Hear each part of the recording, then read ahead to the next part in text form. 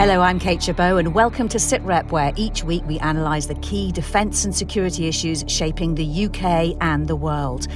This week, why are hundreds of British soldiers in the West African country of Mali? Their primary purpose is to protect civilians, so they were talking to locals about how they felt about the security situation, and they were also trying to identify where they believed extremist groups were operating and where they might have bases. We hear from a journalist just returned from the mission there and from troops training to go. America's Secretary of State sends a message to Moscow ahead of his visit to Ukraine. If Russia acts recklessly or aggressively, as it did with the SolarWinds cyber intrusion, as it did with interference in our elections, as it did with what it's done to Mr. Navalny, then we will respond. And the new museum that marks the role of logistics in campaigns.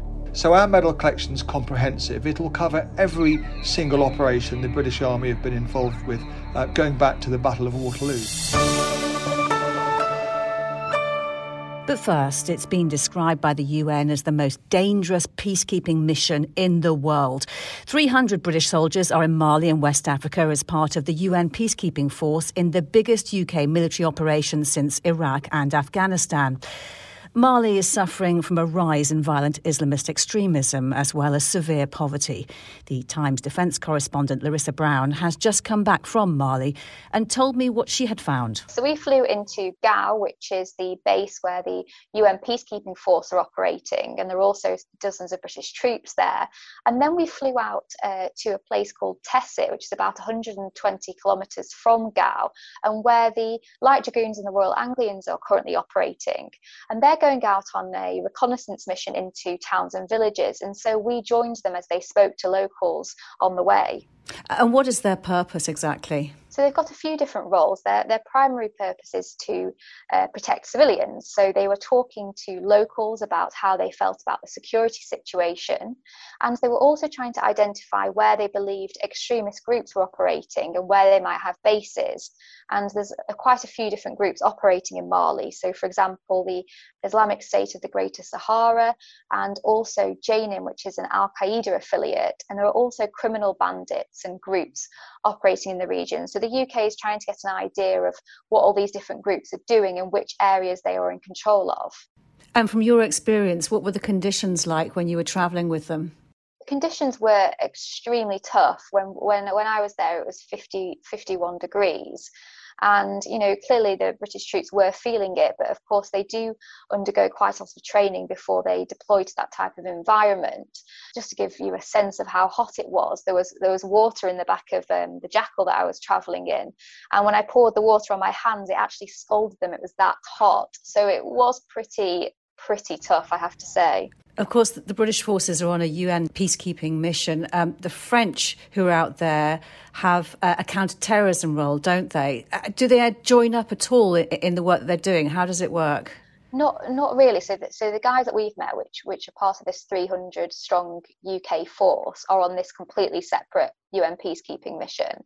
But then, of course, we have got helicopters that we've loaned to the French as part of that counter-terrorism mission. But the British troops that we were with are quite keen to stress that they are separate missions and that this is all about peacekeeping, and they're not setting out to go and, you know, fight or engage with extremist groups. However, if obviously a civilian, you know, they saw civilians that were being attacked, then they are mandated to fire back at the jihadists. You point out in the reports you've written since you come back that this is the longest and largest desert reconnaissance patrol since World War II, and it's the first time that British troops have gone into enemy territory since the end of combat operations in Afghanistan.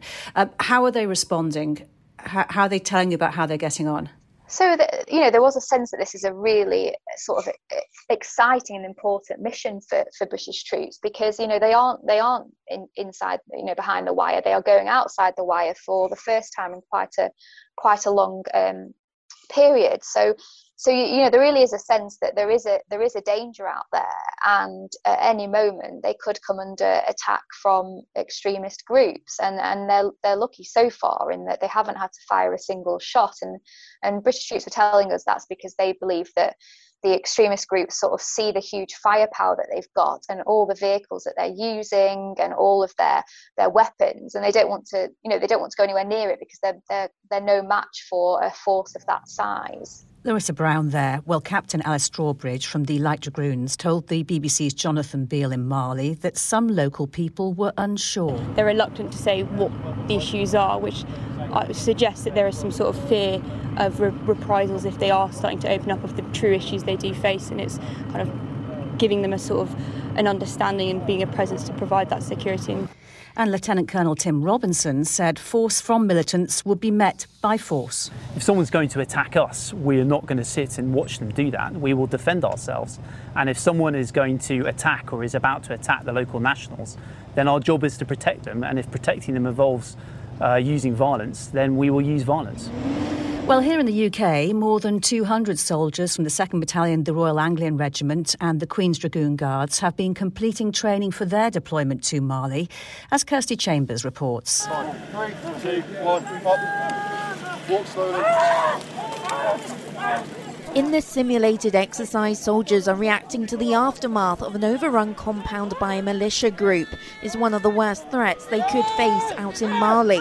Private Daniel Kluwer is from the 2nd Battalion, the Royal Anglian Regiment, who will be deploying there next month. Obviously, there's a threat out there, so I'm obviously scared about going out there and facing some of the things that we've been told about. But at the same time, I'm very excited because it's going to be my first deployment. British troops will be offering reconnaissance expertise as part of the UN Peacekeeping mission. Major Gavin Hudson is second in command for 2 Royal Anglian and says the soldiers are undergoing a range of training. There are complexities of human security that we've been preparing for. This morning, for example, the soldiers have been engaging with a situation where they encountered sexual violence and child soldiers. And so we've had lots of experts come in and explain to us how best to deal with those. They'll be deployed for 6 months to provide intelligence to operations to help protect local civilians. Kirsty Chambers reporting. Well, joining me now is Jonathan Marcus, the former BBC Defence and Diplomatic Correspondent, and Professor Michael Clarke, the former director of the defence think tank RUSI. Hello, Jonathan. We heard from Larissa there about the scale of the area covered. It is a vast area to patrol, isn't it? It is a vast area. I mean, Mali is a landlocked country, immensely poor, fragmented population. It's got an area about double the size of Texas. It's a huge, huge place. A population of about 19 million or so. Median age is about 16. They have all of the problems of poor countries with very young populations. Just to give you a statistic, they're ranked something like 175th out of 188 countries in the UNDP's Human Development Index. So a huge range of problems that go well beyond the insurgency and the problem of containing these Islamist fighters. Yes, and on that subject, Michael, what do we know about the growth of extremist Islamist violence in Mali and other areas of West Africa? Yeah, it's come in different ways. I mean, in a sense, it's from the north and the south. It really took centre stage when Libya fell apart in 2011 after the attacks on the Gaddafi regime. And that excited in the south of Libya a Tuareg rebellion, a rebellion among the Tuareg peoples. And that sort of coincided with an upsurge in violence in northern Nigeria among Boko Haram and some other related groups. So you had two groups, one to the north of the Sahel and one to the south of the Sahel, that created so much chaos that the Islamists, the Islamic State people, Al-Qaeda related groups, and a lot of criminal gangs, as it were, took advantage of that. So the situation now is a complete mess because you've got different guerrilla groups and Islamists that all meld into one general chaotic situation of instability, sadly. And Jonathan, the aim of the UN mission is to protect civilians and build a sustainable peace. How challenging is that? Well, it's hugely challenging. And of course, there is a bit of a sort of mixture of security forces operating in the area. I mean, on the one hand, as you've mentioned, you have the UN force, which Britain has a significant role in, and this long-range reconnaissance capability is very important indeed. As you also heard earlier, Britain is helping with logistics for the French counter-terror mission on the ground there. That's a mission that has had some successes, but it hasn't really been able to consolidate those successes into fundamental political progress. And we've seen in France, and not least with elections approaching there, there's a growing desire, I think, in France to try and begin to scale down their operation on the ground there. You also, of course, have the G5 force, I think it's called, which is a force made up of, also a counter-terror force operating with the French, made up of armed forces from the local region. And I think what you find, if you look at some of the wider analysis and discussion of the problems in Mali, Burkina Faso and Niger and so on, there does seem to be a feeling that, there are too many eggs in the military basket, and that the military side alone is not going to be able to secure a settlement. There are many more people on the ground now who are wondering about whether you really have to engage some of these groups and try and tease out the problems in some sort of negotiated way. That might be something that allows the French to slowly draw down their forces, but it is a total mess. And the Islamist struggle, because of the inter-ethnic tensions, there are tensions, economic tensions between farmers and herders and people pursuing different lifestyles and so on, against this backdrop of massive underdevelopment, huge poverty and a rising, very youthful population. And Michael, the mission has been going on for 8 years. How much longer do you think UN peacekeepers will be there? They'll be there as long as their name implies. I mean, UNISMA, remember, stands for the United Nations Multi-Dimensional Integrated Stabilisation Mission in Mali. And in reality, of course, these UN missions just go on forever, because very often they just go down to more or less ineffectiveness. They're just troops sitting there protecting themselves. The reality of these missions, and this one is a dangerous mission, and 200-odd UNISMA troops have died in these years. But the reality of UN missions is they depend on states that support them. So the real question for UNISMA is, how long will the French stay involved in Mali? And that's a question for President Macron, because French prestige and French commitment to the Sahel, which he says is very great, is absolutely on the line. So if the French stay in, and if the European Union and other countries are prepared to try to do something, then UNISMA will make some sense. If they pull out, then UNISMA will stay there and probably achieve nothing. And just a quick mention, Michael Clark, of a story that's been moving quickly today of 2 Royal Navy vessels sent to waters around Jersey. It's said to monitor the situation in a row over fishing rights with the French. How in the past has the Navy been used in these kinds of disputes? Yes, in lots of different ways. I mean, the one we all remember, of course, is the Cod War in the 1970s. British and Icelandic boats were actually more or less ramming each other over protection of the fishing areas that were disputed at the time. More normal work has been protection of things like the offshore oil rigs or fishery protection somewhere else in the UK. And counter-piracy, they've been used for that. They've used counter-terrorism and anti-crime, looking for narcotics shipments being brought in. OK, gentlemen, stay with us. News, discussions and analysis. This is SITREP. How the British Army has moved, been equipped and supplied during its campaigns from Agincourt to Afghanistan will be at the centre of a new museum dedicated to the Royal Logistic Corps, which opens later this month. It'll be based at a new site at Worthy Down near Winchester, having moved from its old home at Deepcut Barracks, and will house a large collection of vehicles, equipment and uniforms used by the units and formations that have moved and supplied the Army over the centuries.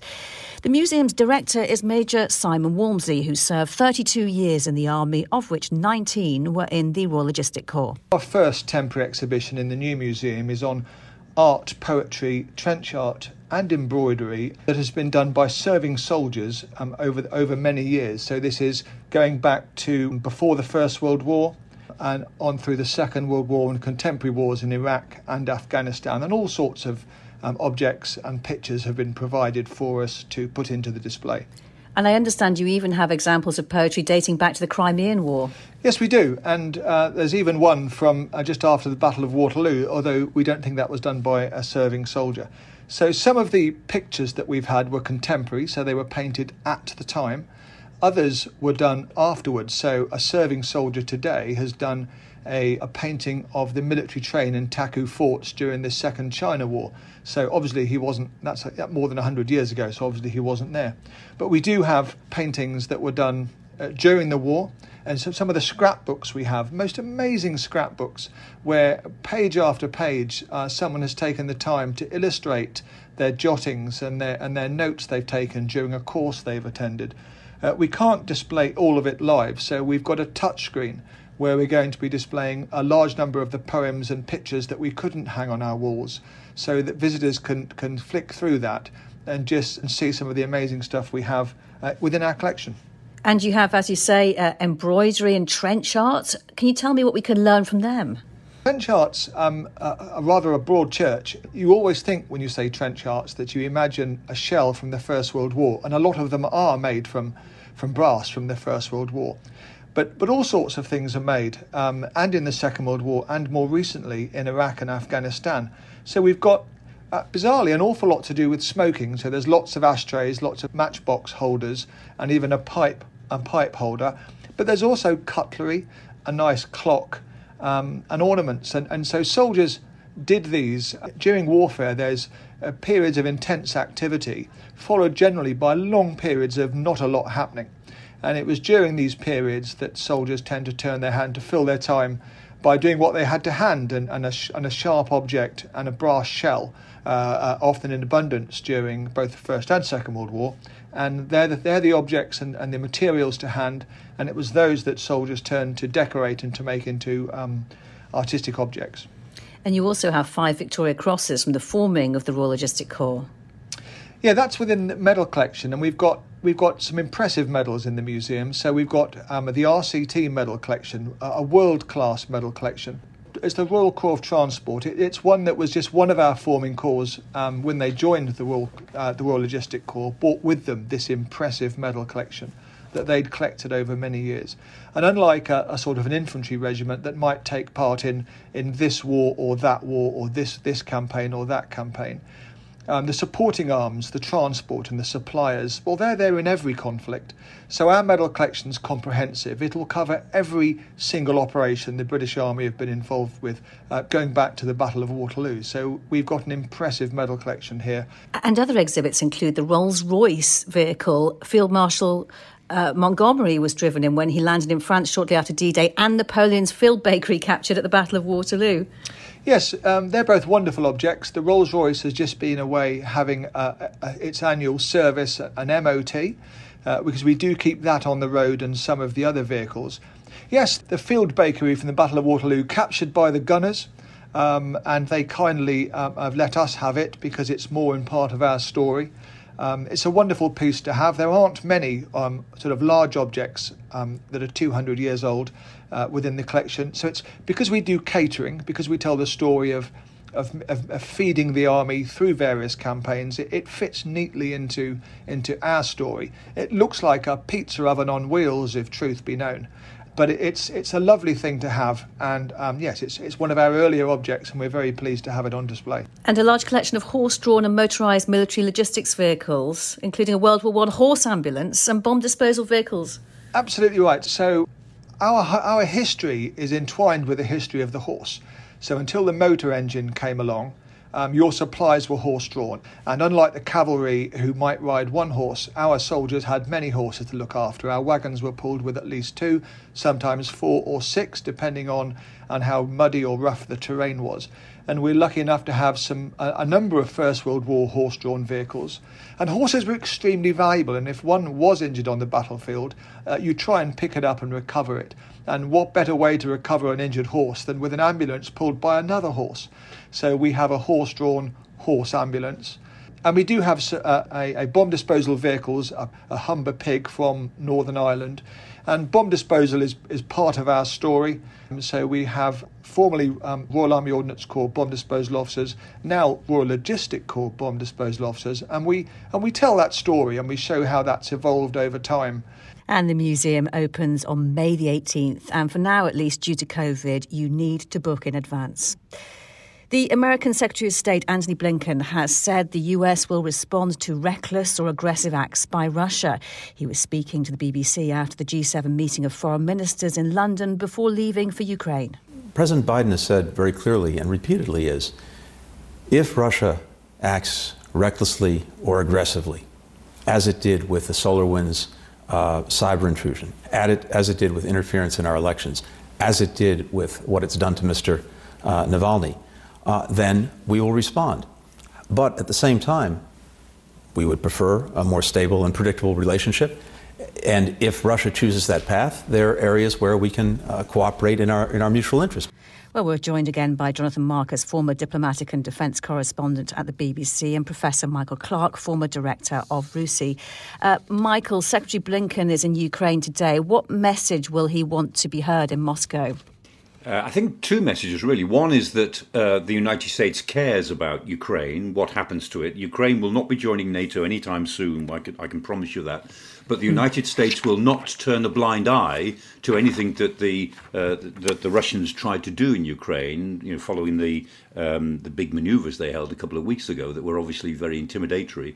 And I think the way in which the Americans want to be heard is in the rest of the Western alliance. I think President Biden and Secretary Blinken are very clear that they want to establish Western leadership. They want the US to be seen to lead the West in ways that the Trump administration was much more equivocal about. So I think there's two messages there, one to the Russians, one to the Western allies. And Jonathan, how different do you think US-Russia relations will be under the new administration? I think they'll be a lot tenser. I think, though, there is a problem for the Americans, and it rests with their allies, particularly in Europe. The Europeans, some of the Europeans certainly kind of want to have it both ways. On the one hand, yes, they're delighted that America is back. They want American leadership. They're delighted that they now have an administration in Washington that doesn't appear on occasions to be wondering about pulling out of NATO and things like that. But on the other hand, that means that they have responsibilities. And there are countries in the alliance, key countries, who are to some extent a little ambivalent about what the Russians are doing. They don't like what Russia does in Ukraine. They don't like what Russia does to domestic opposition, but they're not necessarily willing to take very significant, particularly economic steps to do much about it. I'm thinking particularly, for example, of Germany and its support for the Nord Stream gas pipeline, a direct pipeline running from Russia to Germany, which is about 95% built now, which the Americans are very critical of. Some European countries are very critical of as well. But the Germans, Angela Merkel certainly seems to want to press ahead with that. And it's a kind of touchstone for the differences within the alliance. So American leadership, yes, is crucial. But the next step is to try and get the allies speaking with one voice and being willing, when necessary, to take tough measures against Moscow, and you could probably say against Beijing as well on occasion, when that might be needed. And Jonathan, Antony Blinken also said that Washington is still not sure if Iran is serious about returning to the deal that constrained its nuclear activities. Talks to revive the Iran nuclear deal are due to start in Vienna soon. What are the challenges for those talks with the US under a new administration? Well, the challenges are practical and political. I mean, at the practical level, the goal is clear. The aim is to get the Iranians back into accepting the constraints of the existing agreement, and in return for that, to have a whole range of economic sanctions and so on against them lifted. Now, there are a lot of practical disputes, clearly, about the sequencing of these two steps, what sanctions get lifted, who moves first, how many of the sanctions get lifted, what verification measures will be put in, and so on. So there's a huge bundle of practical issues that are very, very difficult indeed. But beyond that, I think there are huge political difficulties in Iran itself. We've seen over recent weeks the Revolutionary Guard, the military as well, raising its voice inside Iran. There are questions by critics of the Biden administration as to whether really the Americans are talking to the right Iranians. Are they talking to the moderate-sounding guys, who, moderate in inverted commas, who appear willing to return to the deal, but fundamentally the people who really call the shots in Tehran don't want to. And of course there are elections looming in Iran as well, so that complicates the picture too. So there are a lot of difficulties, as I say, both practical and political, which perhaps suggests that, some kind of settlement of this problem is not going to be found quickly in a matter of weeks or so. We'll have to watch it very, very carefully to see what progress can actually be made. And Michael Clark, we've also heard this week that the defence partnership between the UK and India is being strengthened. What is the relative importance of India within the Indo-Pacific tilt for the UK? Oh, well, potentially it's extremely important if the UK is going to have some sort of Indo-Pacific role greater than the one it had a few years ago. Successive British governments have always talked about having a special relationship with India and a strategic partnership, and it never really happens or hasn't. But things are different now because there's been some real pushback against China over the last 4 or 5 years. And so the Indians are now prepared to look for other partners, but it's all small steps. It's maritime information. It's creating the best of our information systems because the Indians are very good. In Mumbai, they've got world-class information handling. We do world-class information handling. So pretty small steps based on intelligence and information. Nothing dramatic yet, but it's a start. Michael Clark, Jonathan Marcus, good to speak to you today. Thank you very much for your time. Now, COVID travel restrictions mean veterans can't attend D-Day commemoration services in France this year again. The Royal British Legion has said it will be hosting an event at the National Memorial Arboretum and are urging veterans to attend, as Tim Cooper reports. A lone piper plays high on a wartime Mulberry Harbour in Arromanches, Normandy. It's the 6th of June 2019, the 75th anniversary of Operation Overlord, the landings by the Allies on German-occupied France. A moving opportunity it was for veterans to visit and share their experiences from a lifetime ago. People like Charles Somerville, who I interviewed 2 years back. But it's just been such a wonderful sunny day and everybody's having a great time. And this is my 6th visit, once in 1944, and every 5 years going back. Also, Donald Howkins. Every year they're here to welcome us for what we did, and it's very nice to see it. But this year the veterans won't be coming to Arromanches. COVID travel restrictions make it impossible. But there is an alternative. Bob Gamble is from the Royal British Legion.